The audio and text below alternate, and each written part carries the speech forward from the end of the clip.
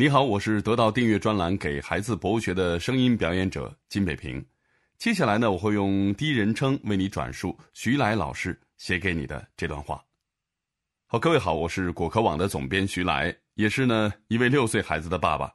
这些年呢，我一直从事跟科学传播相关的工作，对世界保持旺盛的好奇心是我不断向前探索的基本的动力。但自从多了爸爸这个角色，我发现了城市里的孩子被钢筋水泥的环境包围，生活起居也被高度自动化的设备托管，他们很少有机会接触大自然，也少有机会动手动脑的去研究一个事物，这会严重限制他们的想象力以及探索外部世界的能力。我在得到开设的给孩子的博物学专栏，就是为了补足孩子的想象力，培养他们的研究能力。博物学呢，呈现了人类对世界细碎的认识不断发展成现代科学的过程，这个过程是人类研究方法和研究思路的集合。那么循着这条线索，孩子也能像科学家一样思考，潜移默化地掌握研究的方法。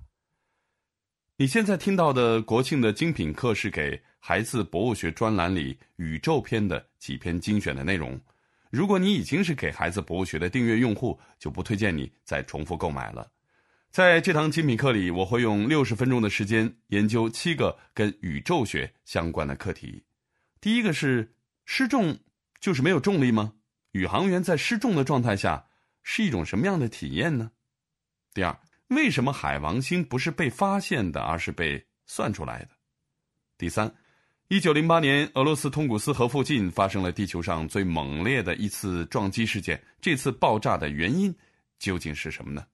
第四，我们经常见到影视作品里很多外星人都来自火星，但为什么科学家说最有可能存在生命的星球不是火星呢？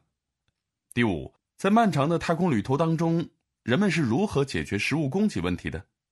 第六，为什么在宇宙探索当中，人类获得的所有东西里面，哇信号是最有可能与外星人有关系的？第七，好奇号呢是一台火星的探测器，但是人类为什么把它登陆火星的过程称作恐怖7分钟？好，国庆要来了，无论是在出游的路上、候车的空闲、宿营的帐篷里，随时打开博物学，给孩子过一个知识性的节日吧。如果你想了解更多的博物学的知识，也可以订阅我的专栏给孩子的博物学，在那里我会每天花10分钟的时间研究一个有趣的博物学课题，比如如何在厨房里提取 DNA， 浴室为什么要铺马赛克，海里为什么会有沙漠，等等等等。1年下来呢，带你研究26个学科的260个研究课题，包括行为学、宇宙学、演化学、生态学等等。当然了，如果你是一位大朋友，甚至已经工作了，如果你还对世界保有好奇心，我呢也推荐你订阅这个专栏。罗振宇老师曾经跟我说过，我们正迎来博物学的一次复兴，因为谋生的压力没那么大了，对纯粹知识的兴趣也就来了。其次，一个人的知识水准，尤其是那些看似没有什么用的知识储备量，越来越成为一个人的魅力来源。想象一下，当你可以就着身边的一棵树谈到远古时期的生物演化时，当你抬头对着一颗星星谈到古代欧洲的政治斗争时，是否会让你更自信、更有魅力呢？最后，带上你的好奇心，期待与你在专栏里相见。